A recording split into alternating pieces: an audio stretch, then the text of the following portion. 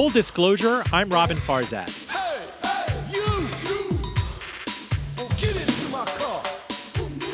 Yes, you! Oh, get into my car.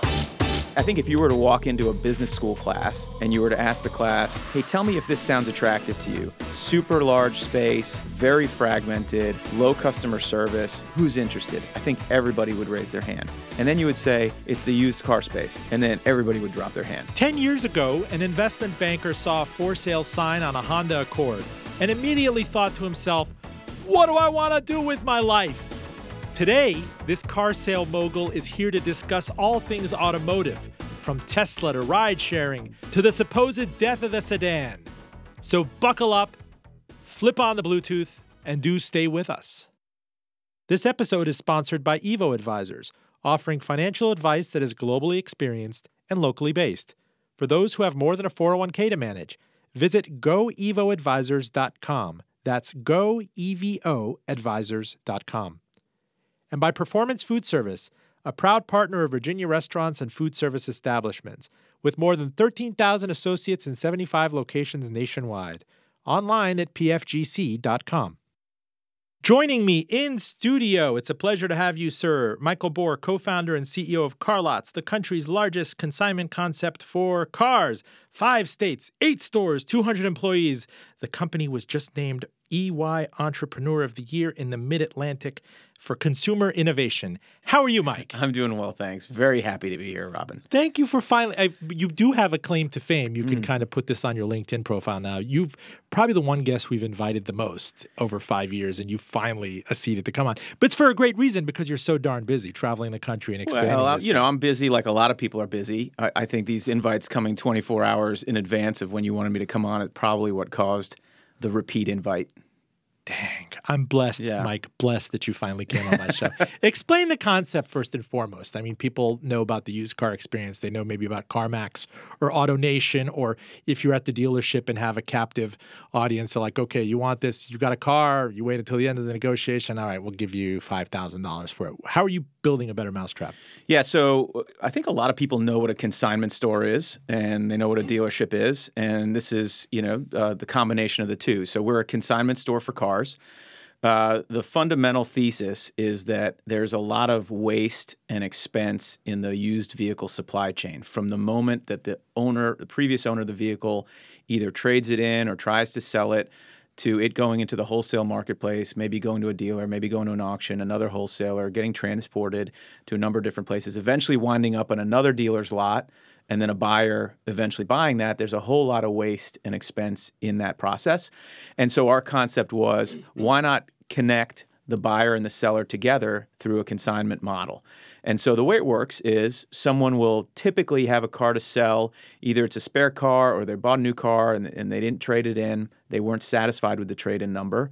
And they don't have the time or desire to go through the private sale process.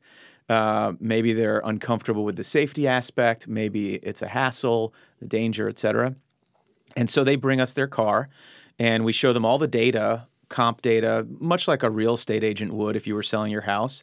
And so we would get you comfortable with what your vehicle might be worth. And typically that will be several $1,000s above what the dealership offered you for it, because that's the wholesale value. So we let you know what we would sell it for.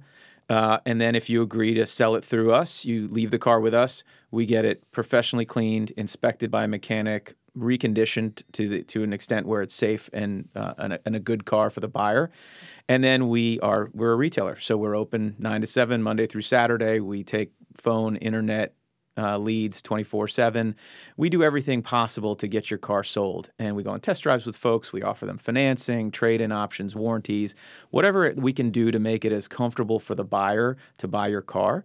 And then ultimately, they may buy your car. They may make an offer on your car, which we would communicate with you, and we get the transaction done. And then we're a dealer, so we do the plates and tags and titling and all that. And so ultimately, you, the seller, end up with a couple $1,000s more than your trade-in offer. Usually in, anywhere from 0 to 45 days, averaging around 30, sometimes longer if it's a specialty car. The buyer ends up with a private sale car without going through the hassle of a private sale, so a little bit of a discount from retail.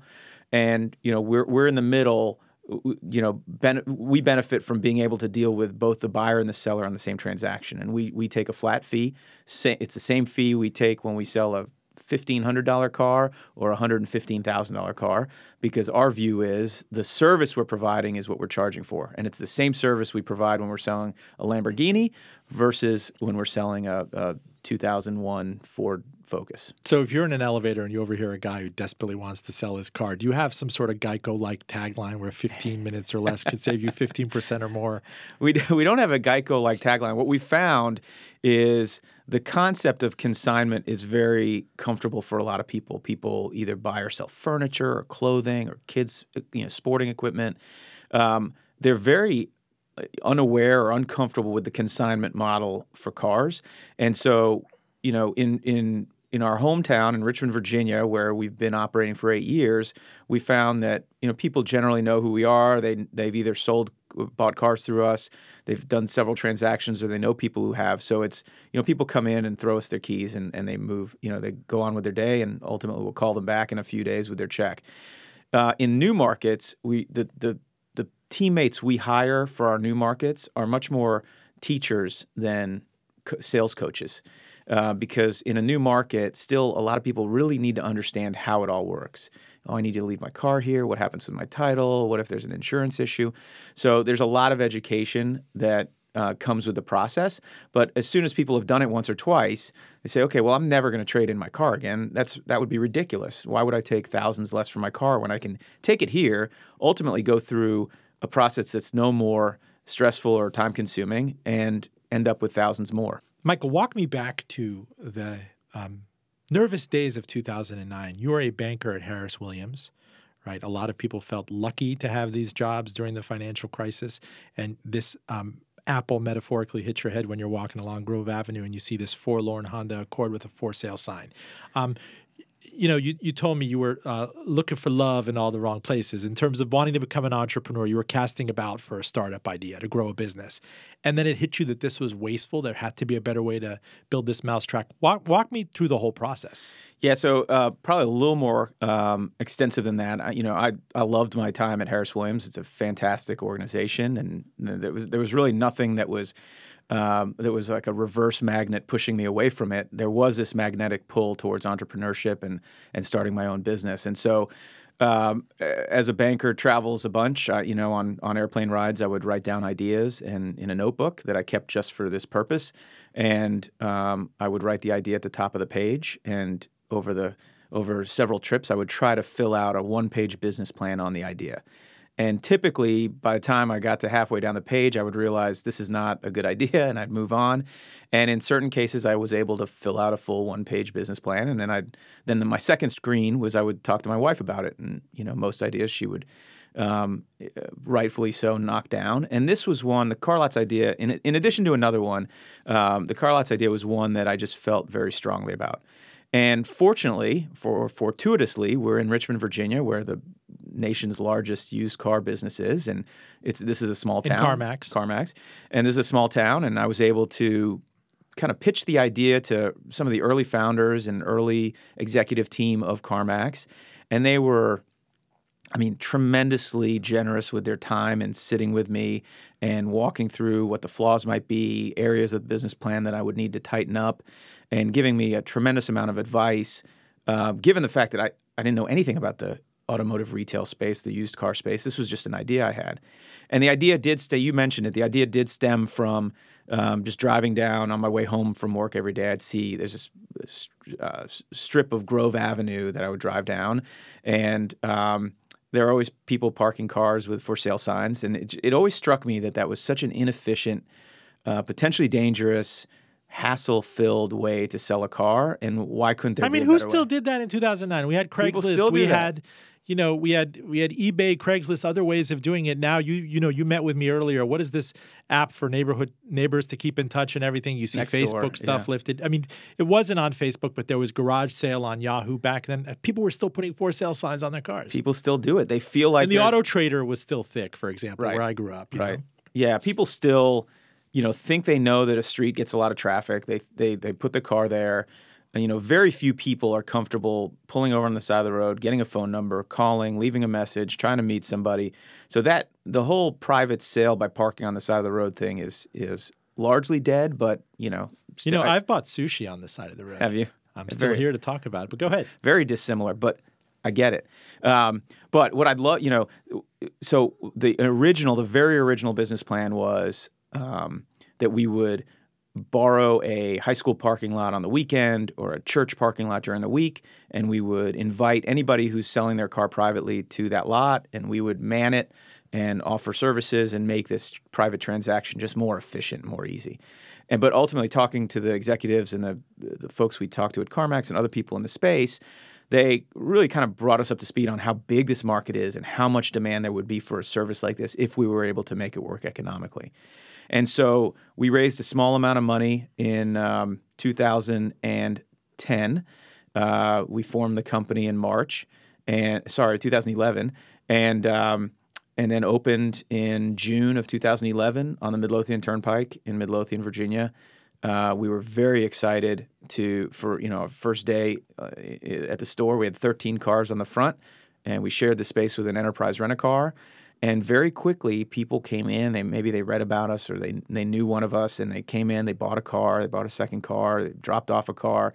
And people really started to see the value. People were regularly coming to us with $8,000 offers from their dealer to sell their car, and then we were selling their car for $12,000, and they were netting $11,000, and $3,000 more on an $8,000 car is nothing to sneeze at. So they would tell their friends, and more cars would come in, and within 6 months, really, the lot was full. Eventually, Enterprise moved out. We took over their space. We opened a second store across the river in Richmond, and that was profitable and full the first month we opened it.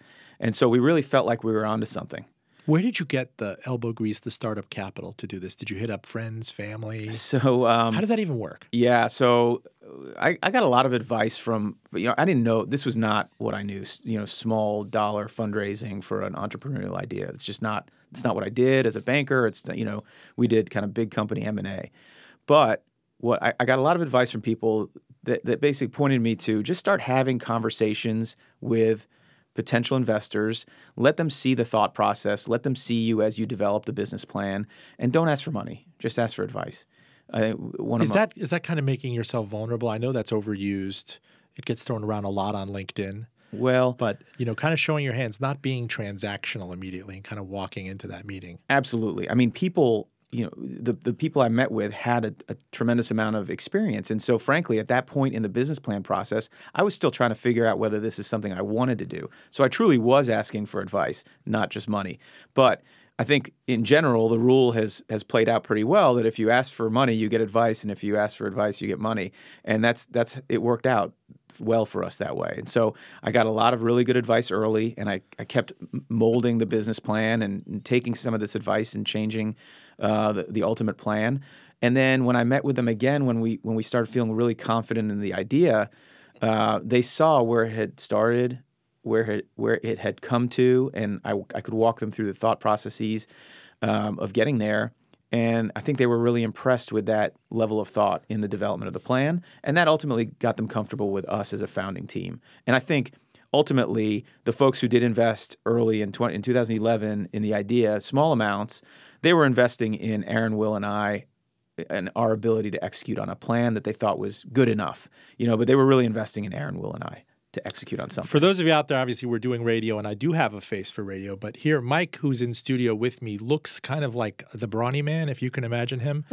Aaron looks like a soap opera star, like you'd see him on an MTV kind of youth soap opera. He's a striking man. Will, I would say he looks like a youth pastor. And you smash all three of you together and you make, beautiful automotive retail music. And now 200 employees, 10 years later. What's striking to me is not only did you leave a very stable banking job, which is even hard to get in the financial crisis and keep, and I guess your wife sanctioned this idea and said, you're all right, Mike, as a dad to go off and swing on this vine. Yeah. But two, this was after the bailouts of General Motors and a huge amount of uncertainty about what the carrying capacity. Remember they kept throwing around the new normal a lot.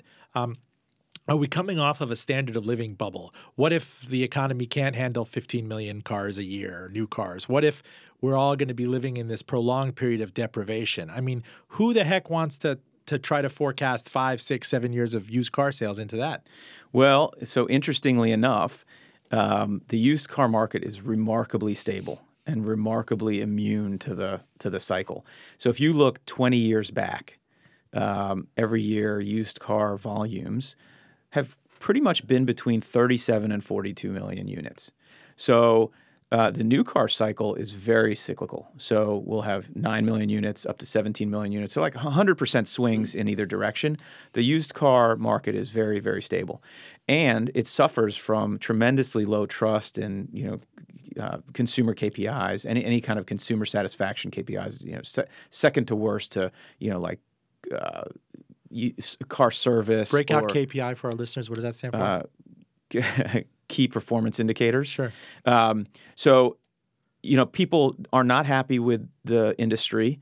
It's a very large industry. So there are something like 30,000 used car dealers transacting, 40 million units a year. And that hasn't changed at all in decades. And so I think if you were to walk into a business school class and you were to ask the class, hey, tell me if this sounds attractive to you. Super large space, very fragmented, low customer service. Who's interested? I think everybody would raise their hand. And then you would say, it's the used car space. And then everybody would drop their hand.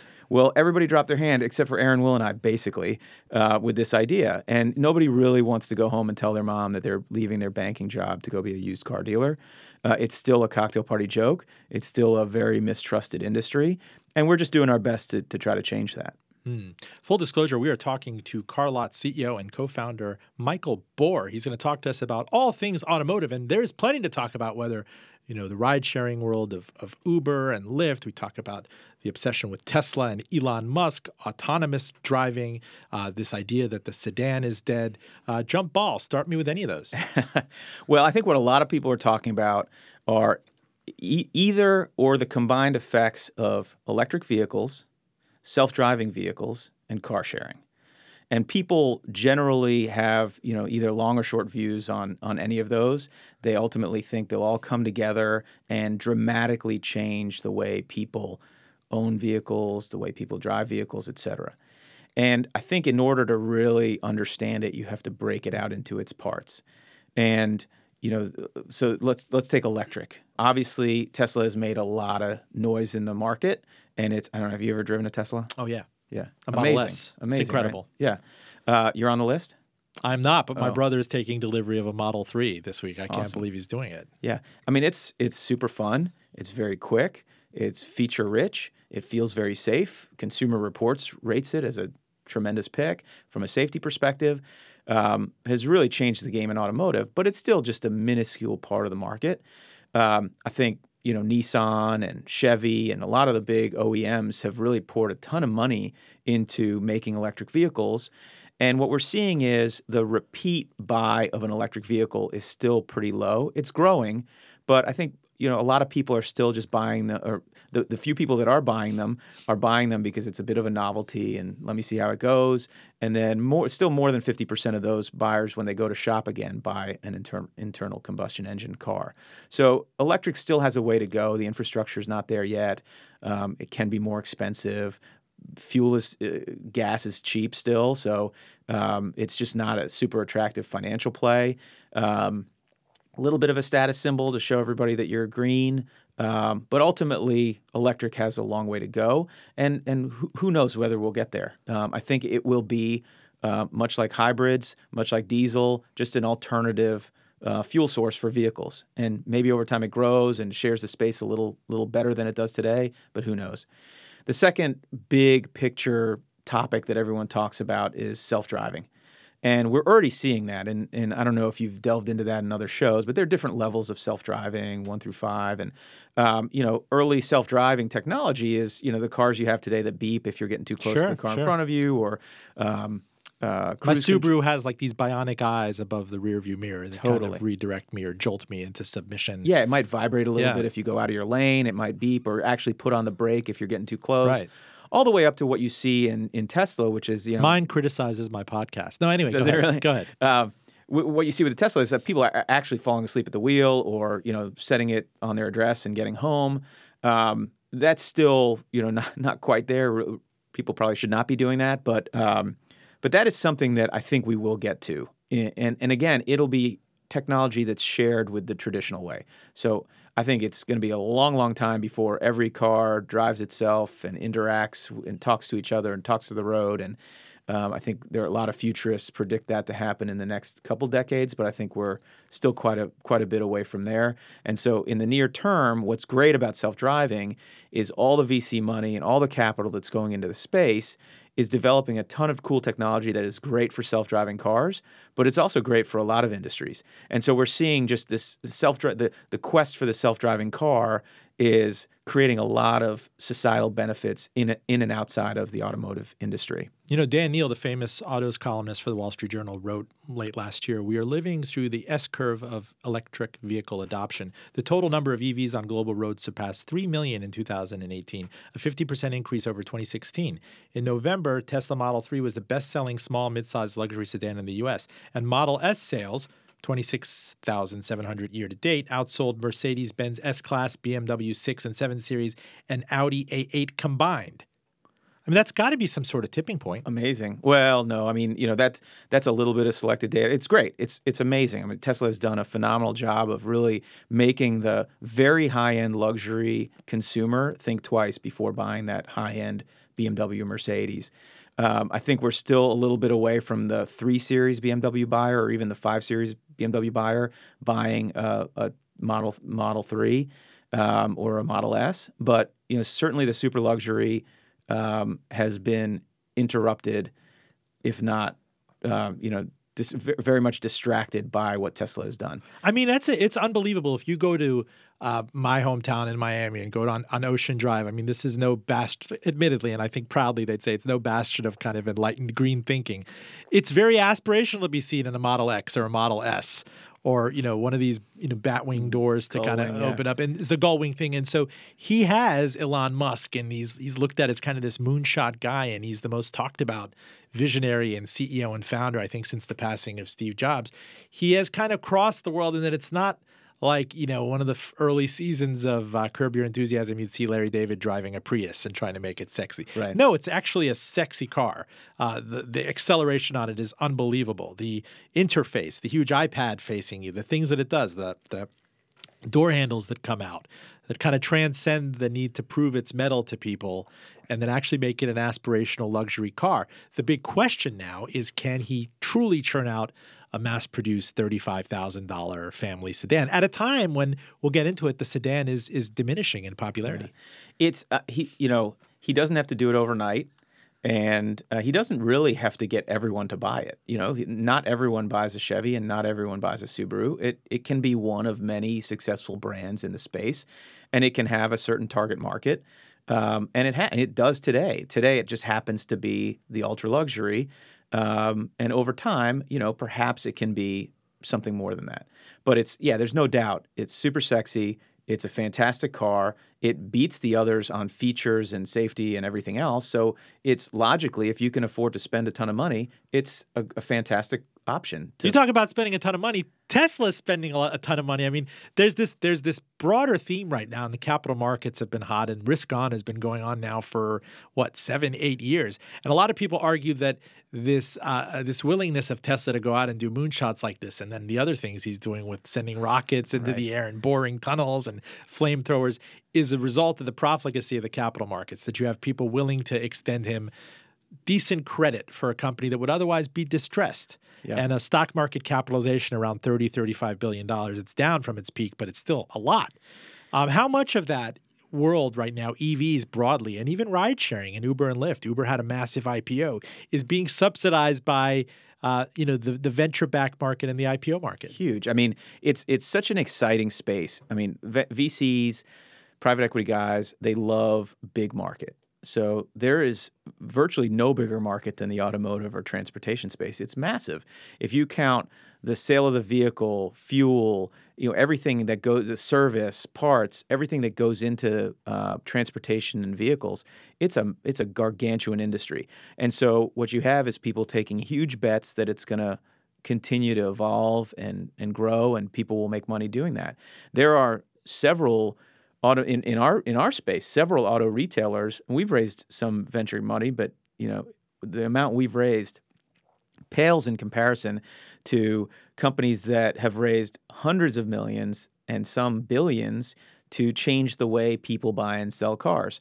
And none of those new models that have raised that amount of money are anywhere near. Some of them are out of business already, and the rest are nowhere near making money. But people continue to write 9-figure checks to these companies because the view is that at some point the volume is going to be there and the gross profit is going to be enough that multiplied by the volume, there will be a real business plan there. And some people might do it and some people might not. It's EV FOMO, frankly. You're very familiar with Audi and Volkswagen, and coming out of its massive scandal, even though the cars get panned, their first EV entrance, it seems like Tesla has an enormous lead in terms of customer satisfaction and Consumer Reports ratings. These other guys out there are saying, hey, look at us, watch us. I mean, Toyota's out there saying we still have a hybrid fleet. We're going to go a little more slowly. There's still hydrogen. Don't forget about hydrogen. I imagine Detroit, somewhere GM is going to have to catch up with this, especially if this massive SUV fever breaks. Yeah. So on the types of cars, you hear a lot about SUVs and trucks taking over. I think that's a recurring theme as fuel prices come down and as they go up again, which is, that operates on a very tight cycle. So even just in the 8 years we've been in business, we've gone from trucks and SUVs being virtually unsellable to now being super popular. And all in all, ultimately, people want an affordable car. And so the big trend that we're definitely seeing, and this is somewhat new, is that people are shying away from the new car and going to a slightly used car. And then that shift has been remarkable over the last few months. And it's because there's so much technology in new cars now that the prices of new cars have just gotten to a point where even with banks willing to lend for 72 or 84-month terms, and leasing companies taking kind of crazy residuals into account when coming up with their lease rates, even then it's just really, really expensive to buy a 2019 anything. And so people are looking at used cars and saying, okay, well, I can get 90% of the features or 85 or 95% of the features, and I can save all that depreciation that you hear about when you drive off the lot, and I can get a really, really nice car that's probably been taken care of, that's still under warranty. I can get an extended warranty. I can feel really good about a 2017, a 2016. And how far back can you go?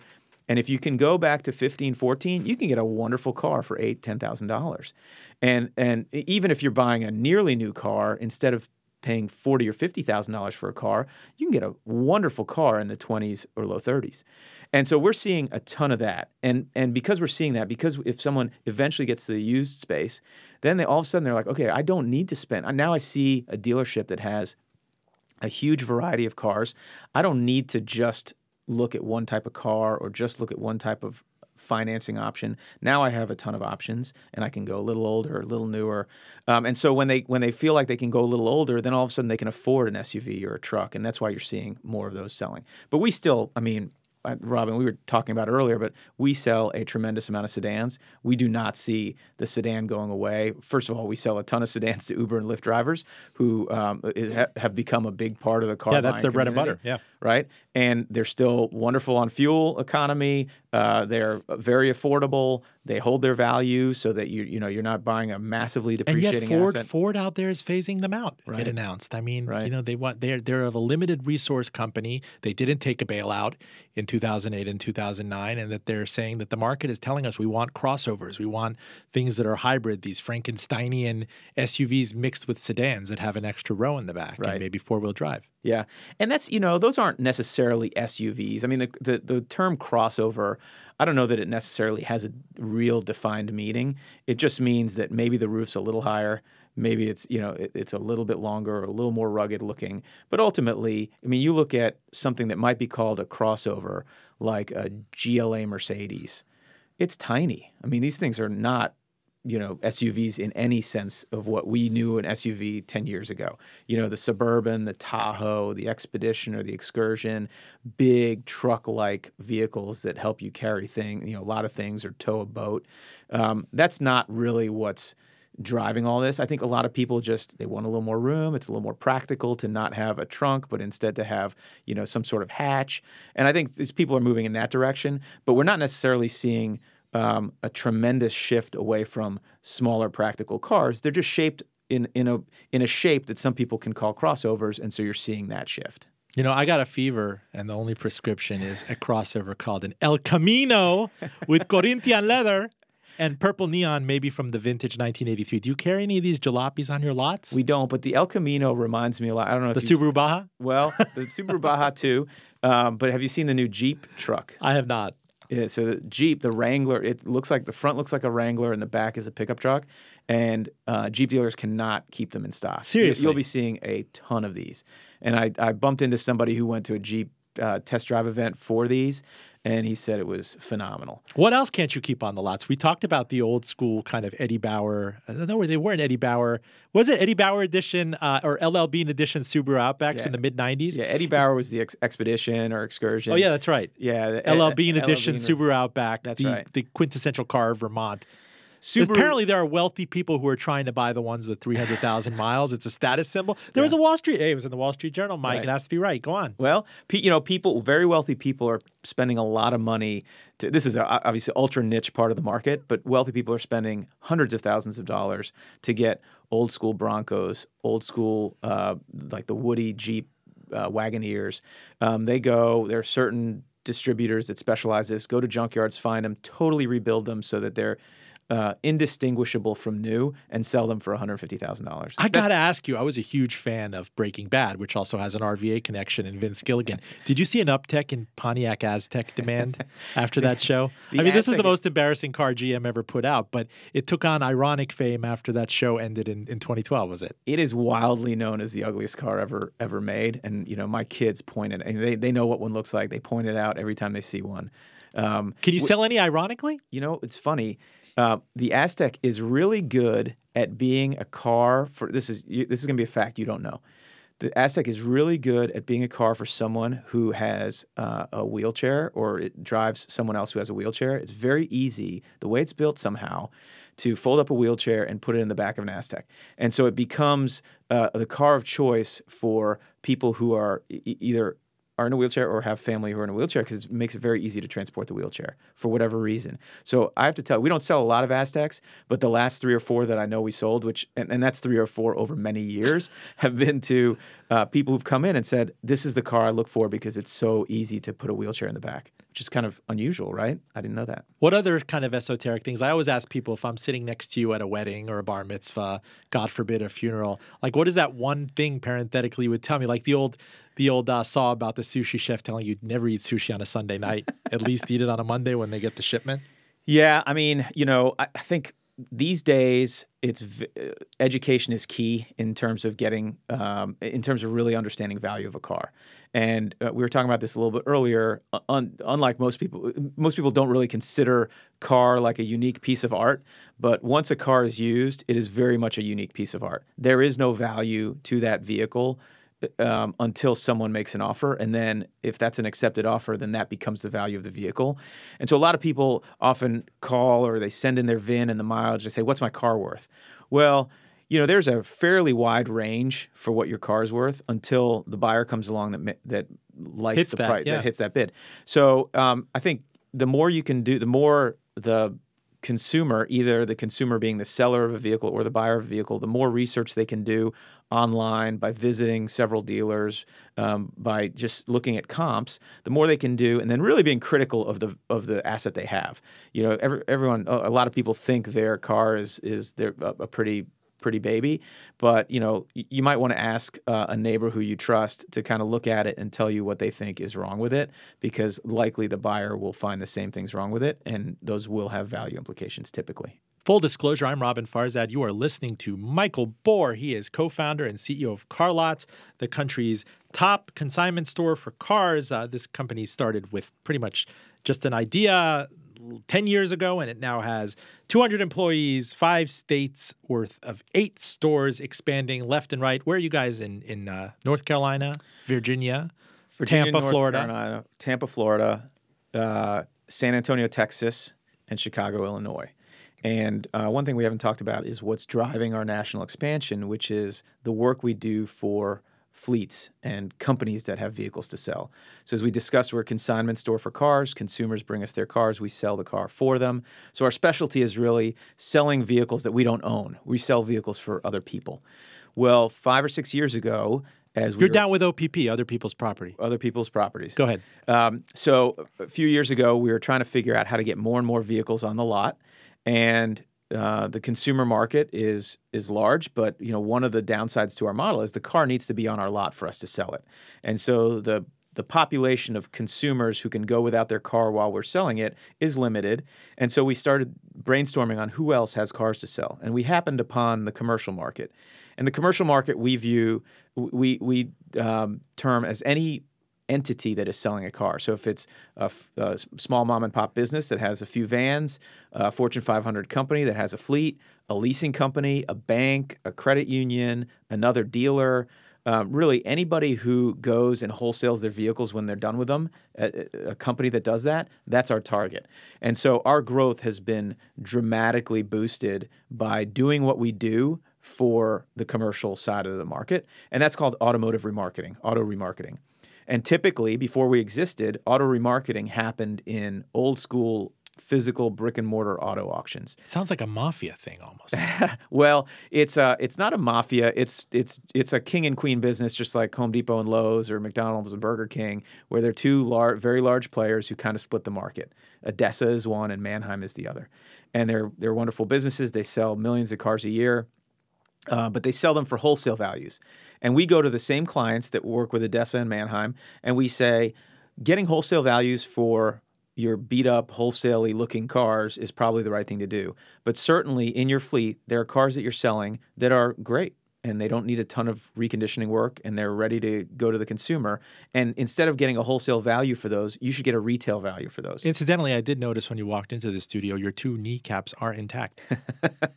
They are. To the best of my knowledge. Yeah. It's real kneecaps. And so we started working for large corporations that have fleets of vehicles, and they absolutely love what we're doing for them. So they're typically getting $1,000 to $2,000 more per vehicle net of all fees and expenses than they otherwise would if they had sent it through the wholesale channel. And you multiply that times the hundreds of thousands and millions of vehicles they sell a year, and all of a sudden you're talking about billions and billions of dollars of value that we can create by disintermediating the auction from the process.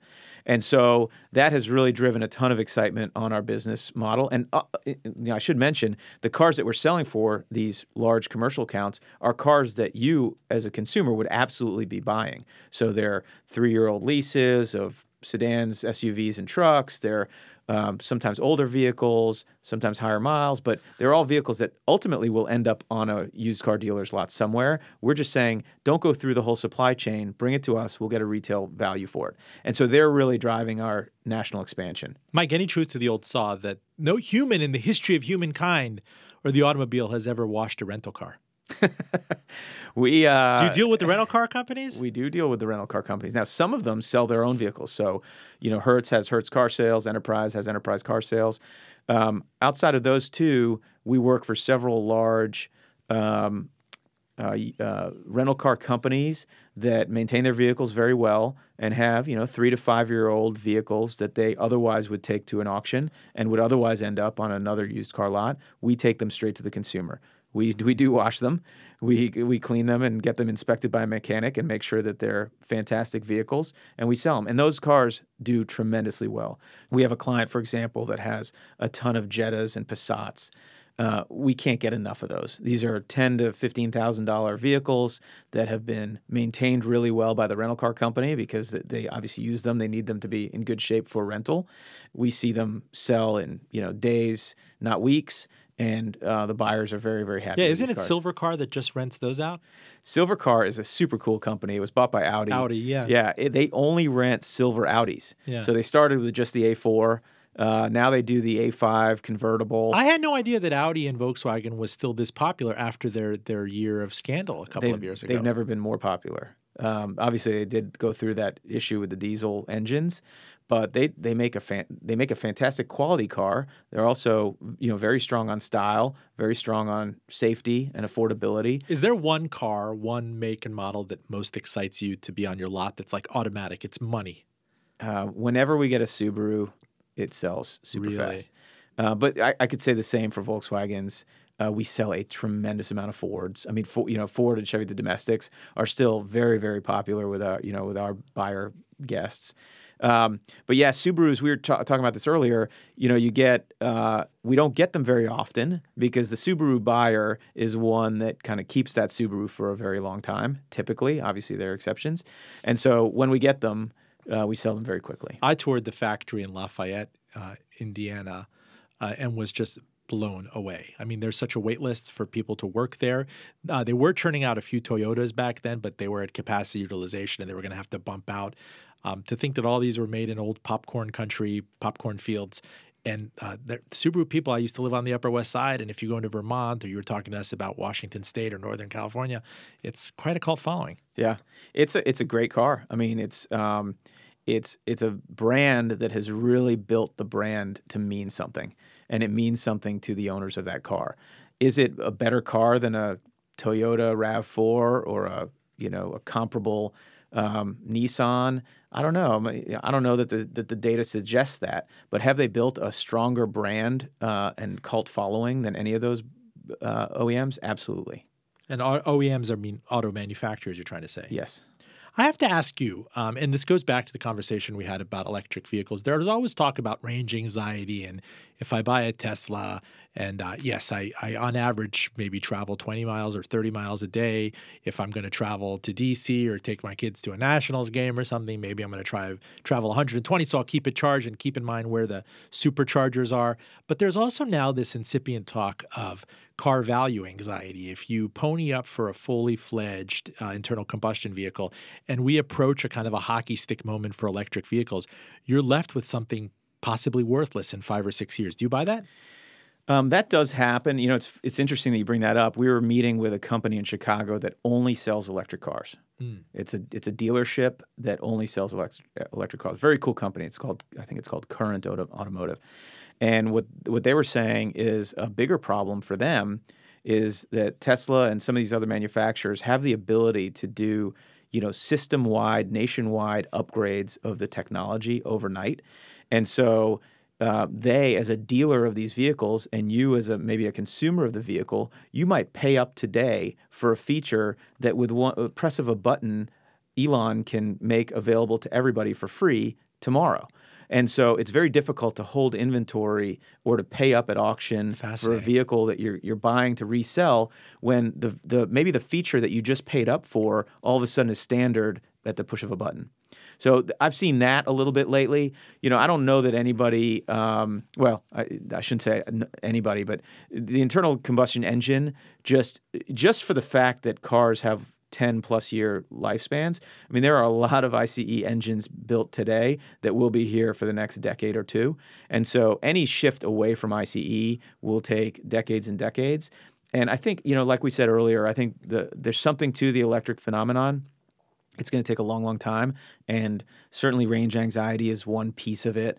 But so is cost, and so is the cost of fuel, and so is the infrastructure to support charging that many vehicles. It's going to be a long time before we see that, and we may not ever see it kind of flip Well, over. you hit on something with this update method. It kind of reminds me of an iPhone and how I, in terms of agreement, if there's an iOS upgrade thing, I hit the thing and there's a certain manufactured obsolescence after a certain period. Apple would like me to shell out another $1,000 for a bigger iPhone that I don't necessarily need. In previous years, I'd keep a phone for a long time. But maybe this points to what I think Volvo was trying to nudge people to do a couple of years ago, is to get in the mindset of subscribing to cars. And not the lease thing, but kind of all-inclusive. This is getting at another megatrend in the economy, the subscription economy. And this kind of dovetails with a little bit with ride sharing. And we subscribe to things such as Netflix and Amazon Prime. And how long before the big 2.5 and Toyota and Volkswagen and Nissan and everybody come around to realizing that maybe people just don't want to take on the enormous $25,000, $30,000 asset that sits in the sun all weekend long that they don't use all the time. Right. Yeah. So we mentioned it earlier in the show, and we didn't actually hit this, that the third big mega trend is ownership or sharing. How do people own cars in the future? Today, I bet you if we went into your car, it would not only be your car, but it would be your music source. It would be maybe a gym locker for you. You're storing stuff in there. You have your kid's car seat that fits, that's sized to there, and you feel safe that it was put in correctly. So there are lots of reasons you own a car that's not just to get from point A to point B. It's really all the other stuff that the car is to you: gym locker, comfort zone. I often get to meetings early, and I sit in my car and I do phone calls, and it's a nice, quiet, air-conditioned space where I can do that until the meeting starts. There are lots of reasons why I really enjoy having my own car. That's fine, but it's my own iPhone, and I could subscribe to that car and just hand it back without, there could be depreciation and other things. It's just the way that you package it. Instead of a lease and residual value in miles, I'm subscribing to it. Right. So that's subscription. I was talking about sharing. So where the car shows up, I use it for the hour to go to work. Yeah, that I could see the limitations. The subscription model, a lot of the car manufacturers have tested it. It has not taken yet with anybody but the very high end. I mean, I think there are some very wealthy car buyers who renew their cars every 2-3 years anyway. You might subscribe to the Porsche plan where you can, every week you can go in and get a different Porsche. Very expensive. Cool. You can kind of jump in and out of a Cayenne or a Cayman or a 911. But it's not really for it's not very practical, and obviously very low adoption rates. The longer term subscription plan, there's a company called Fair that is basically doing a subscription, but it's just ultimately a shorter term lease. People have gotten very excited about that, especially in the ride sharing community. So a lot of Uber and Lyft drivers lease through a Fair or a similar business because they can get service, the car, everything. It's their business, and they know what payment they need to make at the end of every month, so they can budget how much they need to drive. And the only external cost is fuel.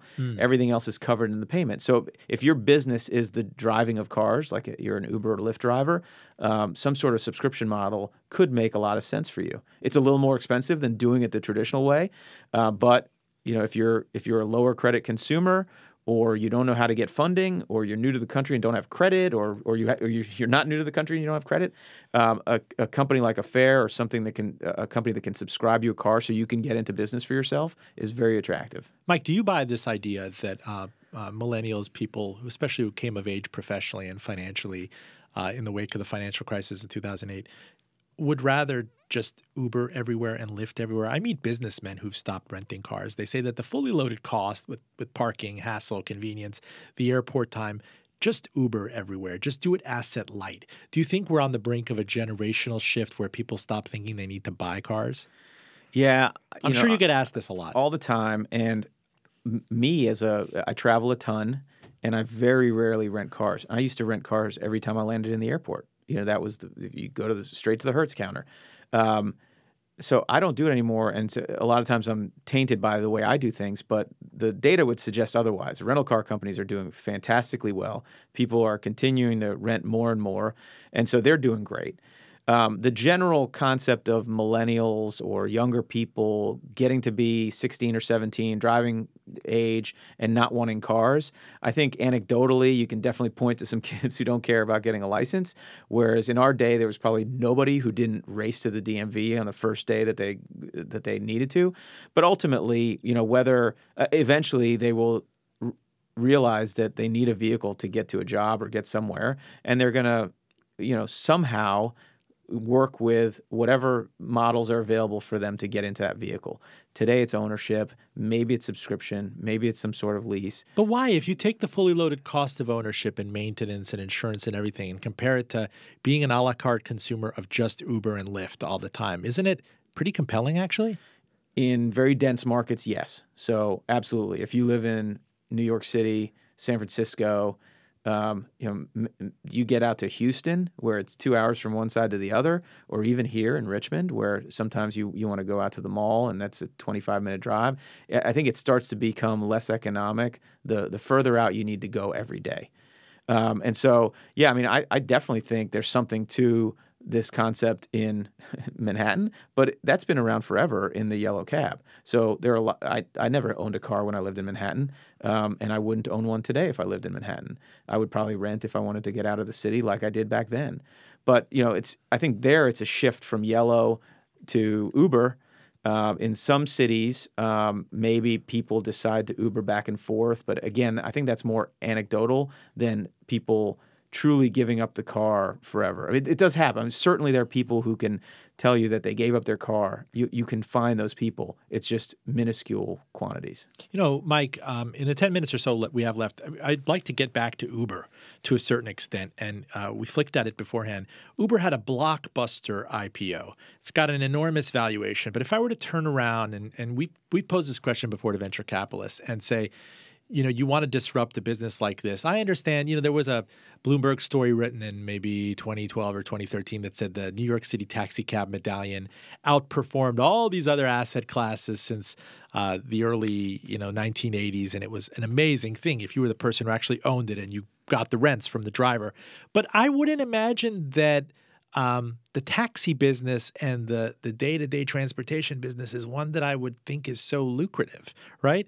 Right? If you assign this enormous valuation to Uber and you're saying, well, we're right now offering VC-subsidized rides that compete with taxi cab services, making us seem like the future of transportation. We're worth a lot. But who knows what these rides would cost in a bad economy, or if we didn't have drivers, or if we could make the shift to autonomous driving. Is there part of you that wonders if that's actually a bubble and not a new normal? I always wonder. When I went to my business school reunion and took Uber for the first time, when I take it around places and they end up giving me these bonuses and I end up paying $7.50 for a long ride, I was like, how is this happening? Yeah. I think that, Uber's magic is not in changing the way we get from one place to the next. It's in the interface between the consumer and the driver. So you'll recall, it used to be a huge pain to call a yellow cab. You'd stand out there, you'd wave your arms wildly, you'd hope that someone stops. Maybe it's raining, maybe it's freezing. The person picks you up. You have no idea who this is or whether they're, what their background is or how they're rated. It's a huge hassle to try to figure out how to pay them and have to carry all this cash and get change and figure out the tip. And everything about it was a huge chafe. And ultimately today, you still stand on the side of the curb, you get into a vehicle, it takes you where you want to go, and you get out. It's just the whole transaction piece of it is easier. And that's what they've done magically. So it's absolutely a technology company, not really an automotive company. Now, all the things they're doing outside of just their ride-hailing business is significant and potentially disruptive of the industry. They're working on autonomous vehicles. They're working on car sharing. They're working on everything. But Mike, they're not doing this profitably right now. Your cabbie, your yellow cabbie can do it profitably, can cut a living out of it. No Uber driver I have ever met has been elated with his job, or Lyft driver. I mean, that's anecdotal, maybe out of 100 Uber rides that I've taken. Yeah.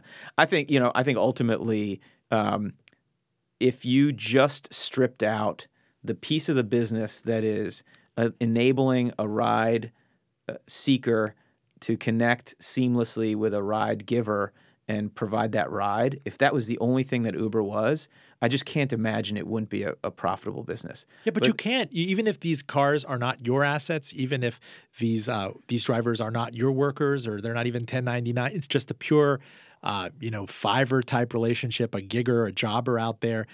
You have to depend right now. At least the autonomous technology is not there. You have to depend on drivers willing to take that kind of pay. And I'm just wondering if all of this is on very shaky foundation. Yeah. It's a good question. I don't know. I mean, I've definitely bumped into drivers that, suggest that it's very difficult to make a living doing this. But I think it might be market specific. It might, I generally the Uber and Lyft drivers, and I take both of those a lot. I generally find them to be pretty satisfied with this as either a supplemental source of income that allows them to take some of that unused spare capacity of time that they had and make it profitable for them, or as a full-time job if they're going to, really kind of pour their all into it. The ones I'm surprised at is, when you get picked up by, someone in an F-350 truck that's clearly getting 8 miles per gallon and it's an uncomfortable ride. And I just don't know how those work. That might be someone who's just, getting into the business. But if you're smart about it, you have a fuel efficient vehicle or some sort of hybrid, you solicit decent tips because you're providing a good service. You keep the AC on and you don't blare your music. And I think it's very possible for you as an Uber driver to do okay. Now you're not going to get, like computer programmer money doing that. But, a lot of times this is just spare money on the side and it's great. You have a few minutes left, Michael Bor, to go what we call free skate. And to the extent that you've subordinated your reputation to finally come on this show after 5 years of pleading with you, predictions, observations, general riffs, go ahead. Yeah, I think that, I am fascinated by the automotive industry. Obviously, I was a car nut, a little bit of a car nut growing up. I've always been in and around vehicles. It's an area that I find very interesting. It's a very stable, especially the used car side of the industry, very stable market. And I think a lot of people are putting a lot of money into betting that this industry is going to change dramatically in a very short period of time. And I guess the term dramatic and short period of time is all relative.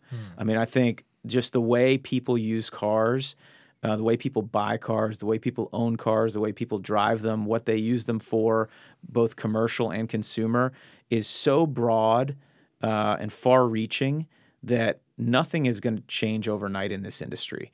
It's certainly a big enough industry that investors and speculators in change can make money by getting even just a small sliver of it to change.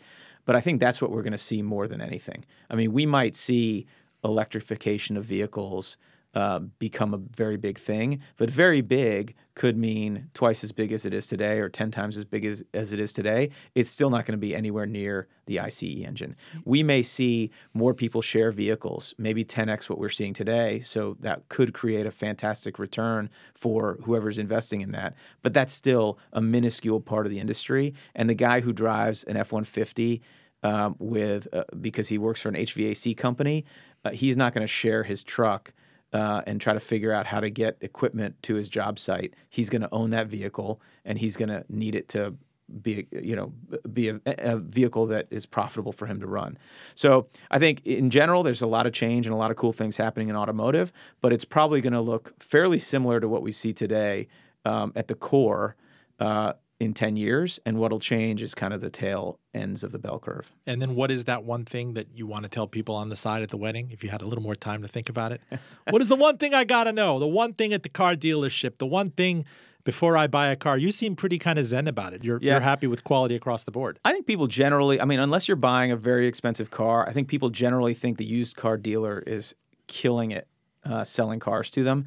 And I think the one thing people need to know is a used car dealer typically makes about $1,000 by selling that car to you. And then they might make another $1,000 to $2,000 on that same transaction, either from the bank that's financing you or the warranty company that's providing you a warranty. And so in general, a dealer is making $3,000, and multiplied by the number of cars that they sell, they're probably doing okay. They're not absolutely killing it. And so to go in there and see a car that's listed at 10 and offer 6, you shouldn't be surprised if your offers get rejected. I'm going to hold you to it, Mike Bor. You were going to come back on this show when you are an IPO flush trillionaire, and it's not going to be 5 years from now. Congrats on all the success. Michael Bor, CEO and co-founder of CarLotz. You're welcome back anytime, sir. Thank you, Robin. Full disclosure, our engineer is John Valentine. Catch this show on NPR member station 88.9 WCVE News, on NPR.org and the NPR One app, and of course on iTunes at linkfulldradio.com. We are rack and pinion hydraulically assisted overhead camshafts of high torque audio enlightenment. And remember, we wouldn't sell you a podcast, we wouldn't listen to ourselves. I'm Robin Farzad, back with you next week.